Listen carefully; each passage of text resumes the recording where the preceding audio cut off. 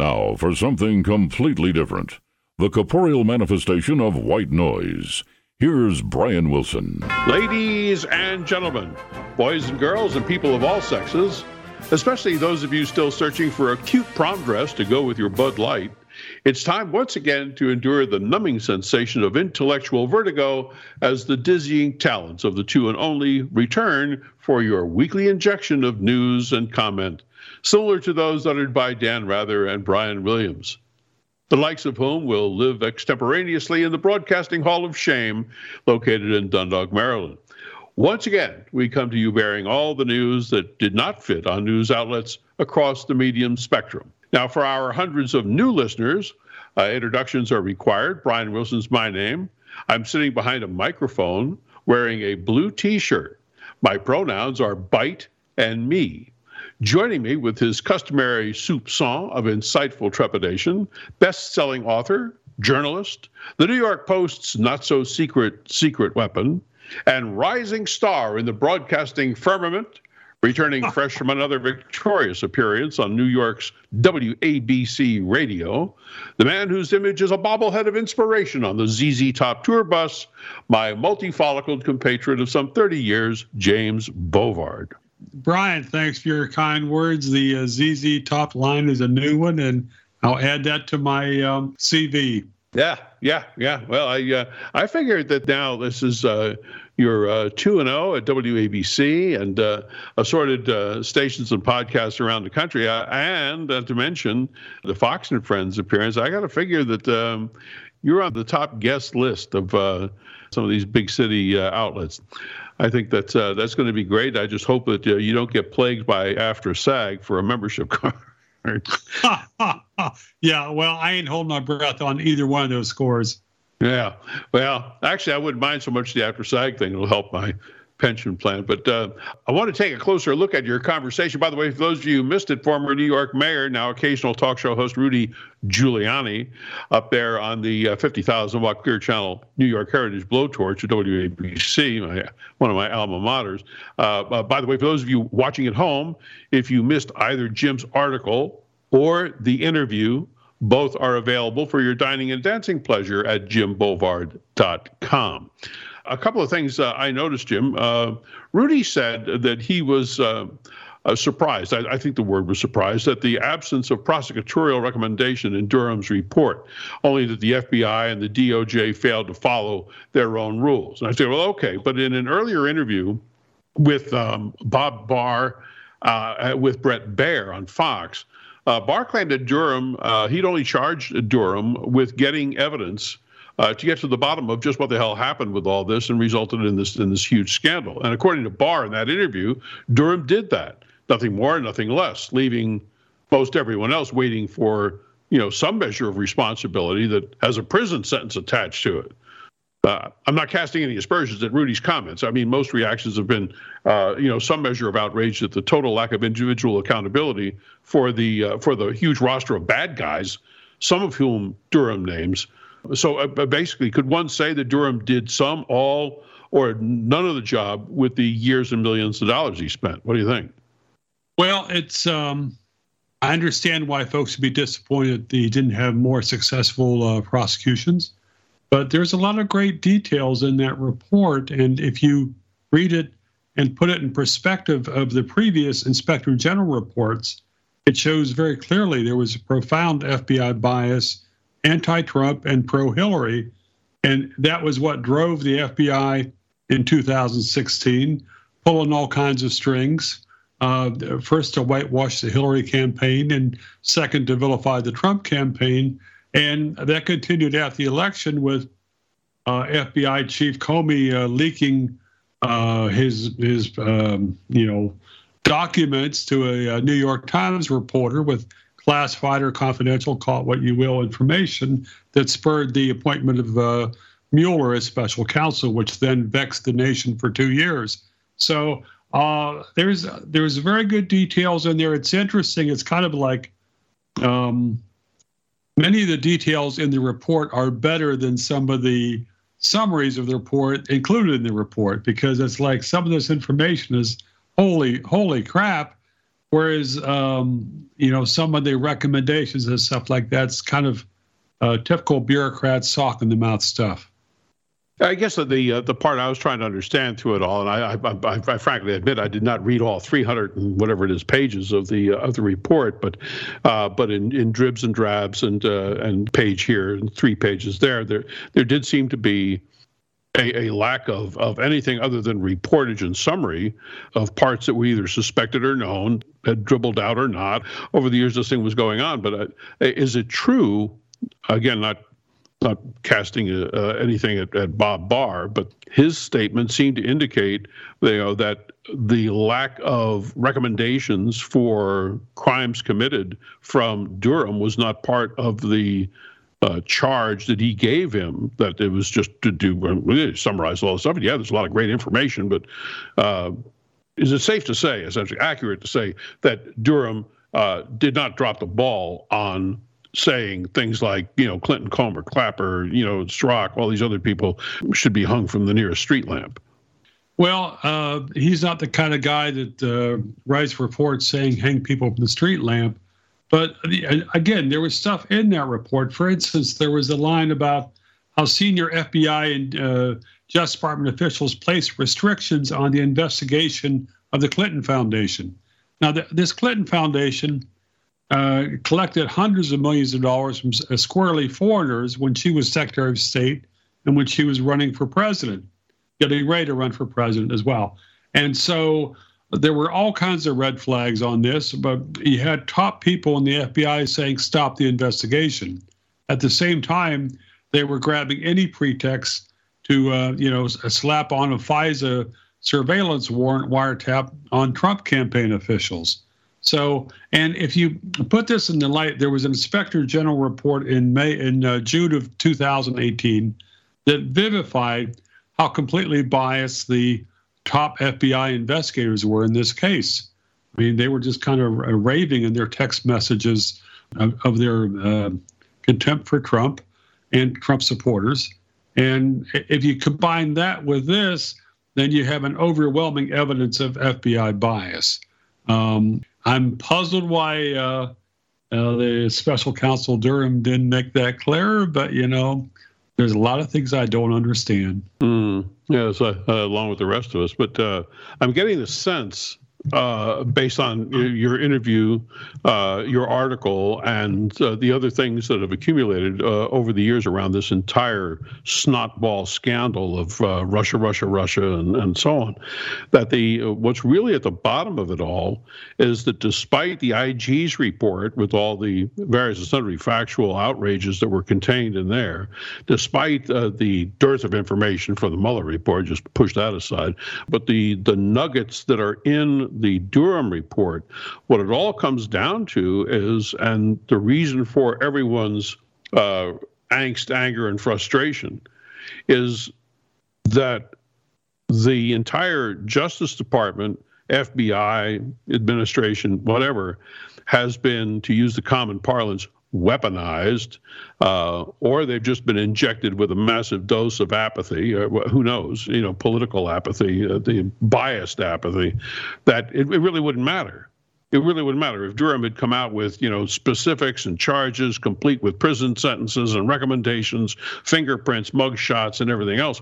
There's no one there to pick up the ball and run with it from a prosecution standpoint. So yeah, all these laws were violated, and it was pretty much out there, from bleach bit with Hillary to Comey saying that, well, there's no point because she didn't intend, all these indictable violations. But who's gonna run with it? Who's going to arrest anybody? In this administration, it doesn't look like it. And even whatever was going on during the Trump administration, he was either too inexperienced or too beguiled or whatever to make any moves there. Not that any of his Justice Department was inclined to get involved either. Yeah, well, Merrick Garland's not going to be filing any charges based on the Durham report. So, but it probably would not have mattered what Durham found or proved. Merrick Garland's Justice Department would have said, well, never mind. It's water under the bridge. It's important to move forward, to come together. And I mean, it's pretty amusing that the FBI responded to the Durham report by putting out a press release saying, basically, yes, there were missteps, but we've made reforms since then, so they aren't relevant. And it's kind of that they could do that after the Durham report laid out so many brazen examples of bias in the treatment of the Clinton and Trump campaigns in 2006, and almost nobody in D.C. is scoffing. It's like, okay, fine, yeah, the FBI isn't so bad. It's kind of funny. Jake Tapper at CNN was one of the few people who was who basically understood what the report meant, and he said that it was devastating to the FBI's credibility. I think that's the quote. I'll check it here, but almost everybody else is like, well, didn't really find that much, and I mean, there are so many people who are vested in the Russiagate scandal, which was, Durham helped show was a mirage, a sham, a flag of convenience for the anti-Trump folks. It certainly helped them raise money and get speaking events. But, it's not getting much traction in D.C., but these are the same kind of people who've been putting the FBI on the pedestal for many years. Well, I did think it was either a stroke of genius or hubris, one or the other, for the FBI to write its own forgiveness with regard to all of the adjustments they've made. So now it'll never happen again. But in fact, it is happening again. They're already involved in election interference, failure to investigate charges on Hunter Biden's laptop, the president himself, evidence, all that, to failure to uphold the law, intimidate whistleblowers. I mean, all that's going on right now. So I don't know what they did to fix it. Maybe they were fixing things that won't expose them as they did with subsequent investigations. I don't know. I was impressed about a number of things. First of all, I'm really proud that Rudy's come along pretty well when I was up there, and he was mayor, and all the rest of that. We crossed paths a few times, and there's a significant difference when one can operate as a talk show host and one has to operate as a politician or a mayor. But I thought he really did a great job in the conversation that y'all had. Not to mention all the stuff that you brought to the table. But one of the things that got me was there at the end. Rudy asked you for your ideas about what to do going forward, which I thought was truly remarkable. Ordinarily, people in that position have no interest in what the guest's opinion is. They're busy flogging their own. So.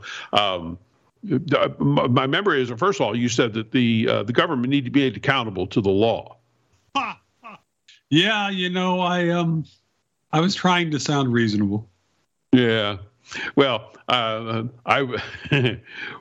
it's a good point. As you think you pointed out, when the people guilty of breaking the law are the ones making the laws or not, that appears to be a serious conundrum. And I've forgotten exactly what I said. I should listen to that interview, MP3. But it's necessary to have the FBI under the law and under the Constitution. But that's hard to do because so many people on Capitol Hill are afraid of them or else bootlicking to them. And so, as I mentioned, there are some members of Congress who are smart and tough and principled. They're sure as hell not a majority. So I don't know. I don't really know how you can fix that because the FBI's got so much power. It was over 50 years ago. House Majority Leader Hale Boggs gave a speech on the House floor about how so many members of Congress were full of fear against the FBI, and it's like, yeah, oversight? I don't think so. Right. Well, you also cited in the Giuliani interview, you referenced the church committee and the after effects of that. Yeah, so in 1975, 76, you had the church committee hearings and reports. They were devastating to the FBI. 3-4 years later, FBI turns around and does a sting operation, nailing 5 or 6 members of Congress with the abscam bribery. And it's like, yeah, many congressmen are scoundrels for taking bribes. But when you have the FBI with the power to pick and choose which congressman it tries to destroy, with a variation of entrapment. I don't know quite what the definition of entrapment was that year, according to the Supreme Court. They keep changing it, narrowing it. But it's a mockery of the rule of law when you have federal agencies with so much power that Congress is afraid to pull in the reins. How much of this do you think had its origin under J. Edgar Hoover? Because as I recall, he was pretty notorious for doing, various skullduggery and dirty tricks like this. He even without the technical advantages of the internet and satellites and spying equipment and so on that we have today.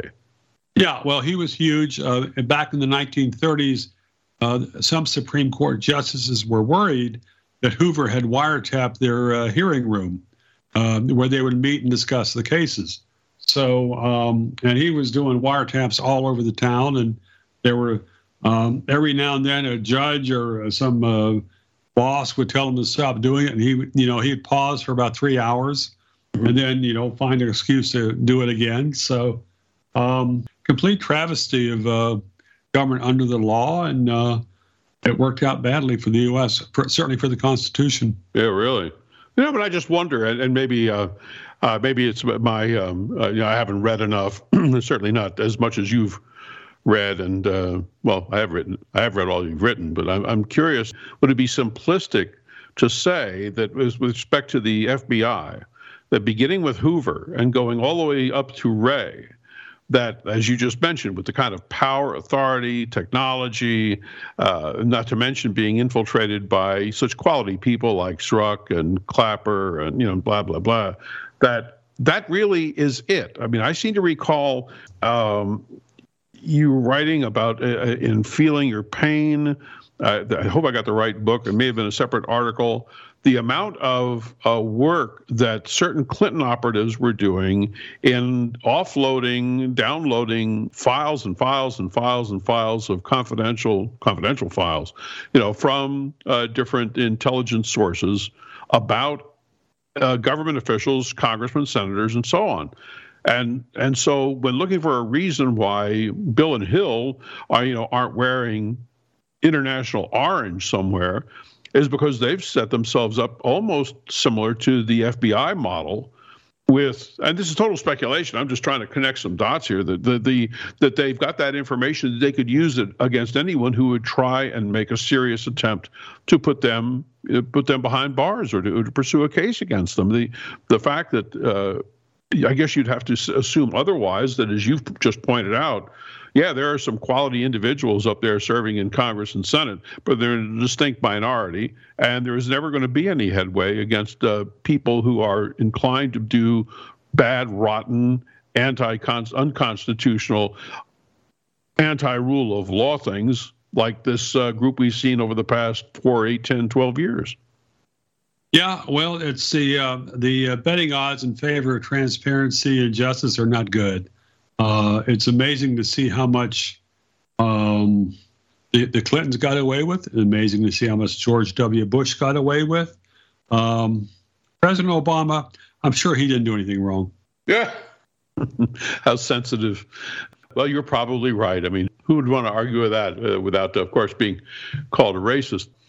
I want to point out, and we discussed it briefly there, for those of you, again, watching at home, if you go to the Libertarian Institute online, libertarianinstitute.org, you'll find an article, The FBI Vetoed the 2016 Presidential Election by one James Bovard, which takes his New York Post article and amplifies on it with additional details from different areas, the IG and so on, and kind of puts some meat on the bones of the Durham report that you should find edifying, not calming, but edifying in some of the details of just how much my favorite word, codswallop, is out there around this thing. So going forward, Jim, I get the sense based on your response to Rudy about what do we do? What do we do going forward?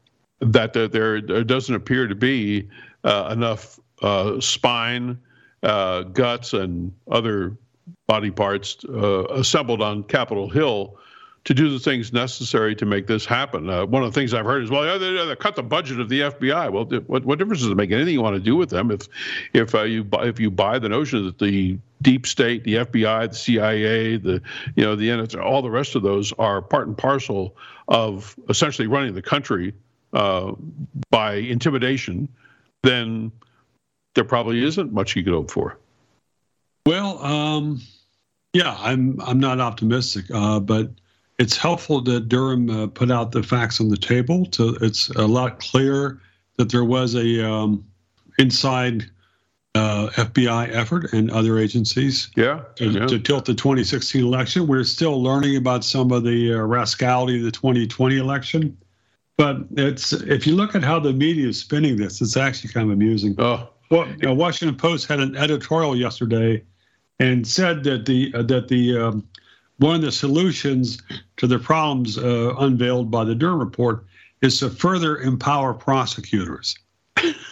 And I'm thinking, yeah, I guess I think I missed that passage in the report here. So, but this is a Washington media mindset. FBI, Justice Department, they're on a pedestal. They're going to stay there. I mean, you would need to have a scandal that was just so incredibly tainted, involving groups that liberals this year claim to care about before it would shake their devotion. Yeah, maybe so. Maybe so. I don't know. I think their ability, their talent in mastering the fine art of the ignore button, not to mention with their own rationalizations and delusions and so on, to maintain the grip of power amplified by the media that's all on their side. Like I was noticing last evening, just for grins and giggles, I flipped over to ABC, and David Muir made not one mention of the Durham report. You had thunderstorms and blizzards and murders and stuff like that, but did not mention the Durham report at all. I don't know about NBC and CBS, maybe they did, but but if that's the type of treatment that the mainstream media is going to deliver, you have editorials like the one you mentioned with the Washington Post and whatever, then people will be kept in the dark for the most part, except for those who go online and search out alternative media's sources and so on to find out.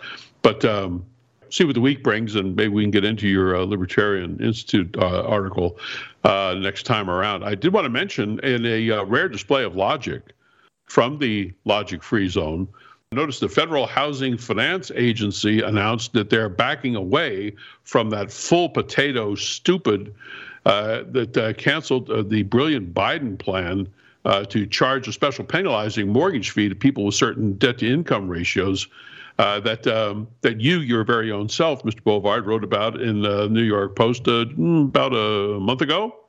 So it looks like you're having some positive effect on the swamp dollars, James. So the Federal Housing Finance Agency, they're backing away from the debt-to-assets stuff, or are they also backing away from penalizing people with good credit ratings? Yeah, that. If I can, good. I don't know if I can find it quickly enough to bring it out. But yeah, that was. Good. I saw that just before. In fact, I think it's on Zero Hedge, but maybe not. But I thought, well, hey, look at this. This is good. This is a step in the right direction.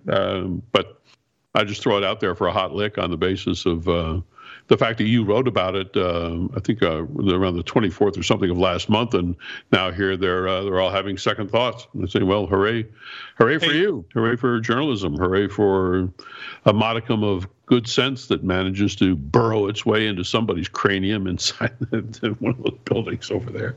But anyway, I thought, in summation, I just want to say I thought the interview was great. Rudy did a great job. You did a great job in response to him. I'm really glad anytime you hear somebody in that position give a guest that brings as much to the microphone as you do, the latitude and the time, to go into it, to be able to bring up Abscam and church and, and go all those different points that you mentioned in the interview, available at JamesBovard.jimbovard.com. Sorry, just as a reminder. Man, if All Talk Radio was like that, maybe I'd still be in it. But anyway, that's. I wish you were still in WABC. You could do some great hell raising there. Oh, yeah. That's probably why Mr. Cassavetes, whatever, the grocery store typhoon, stays as far away from those people recommending me as possible. That would be fun. It was fun being libertarian-esque when we switched from Use It to Talk back in the early 80s. I think probably for the length of time I had to practice my my fare up there, that the New Yorkers were too in shock to really have an organized reaction. But nevertheless, it's nice to see Rudy on there. Hopefully he'll continue to, like he said, he reads your articles all the time, reads your columns all the time. And hopefully he'll continue to invite you back to be on his show. That would be very cool for all the deluded minds that currently populate the Isle of Manhattan and 5 boroughs. But on that note, here we are, a mere 89 shoplifting days until Christmas. And as we're always compelled to remind you, don't risk an empty pantyhose hanging by the fire at your ex-spouse's house this year. You want to fill them with all 10 of Jim Bovard's best-selling, and top it off with a couple of mundane thrillers from yours truly. Far better for everyone on your short list would be to find some fine reading material from the never popular Two and Only. Just put James Bovard or Brian Wilson in the Amazon search bar and stand back. You'll be blasted with the complete collection of Bovard's big ones. Award-winning books, as well as the incorrect URL for the Beach Boys' greatest hit. Then just let your fingers and credit card flit through the furtive flavors of Bovard's madness until you inflict a paper cut on the selection of your dreams. For your inner masochist, grab my free subscription to Substack and never miss another comment or syllable from your beloved Two and Only. On that depressing note, Jim Bovard and I, your hosts, will meet up here sometime in the not-too-distant future to defoliate those tiny hairs in your ear canal. So don't say you haven't been warned. For the rising multimedia star James Bovard, and with overwhelming tintabulation from our bell-ringing engineer Joe Ted, I shall remain Brian Wilson until Hunter Biden's indictment. On the other hand, don't fail to remember our separate but equal ego-stroking blogs, safely logged and loaded at jimbovard.com and brianwilson.net. Well, those are all the old knock-knock jokes we can perform for you right now. Thanks again for squandering some time with us. Go ahead and pull the plug there, Joe.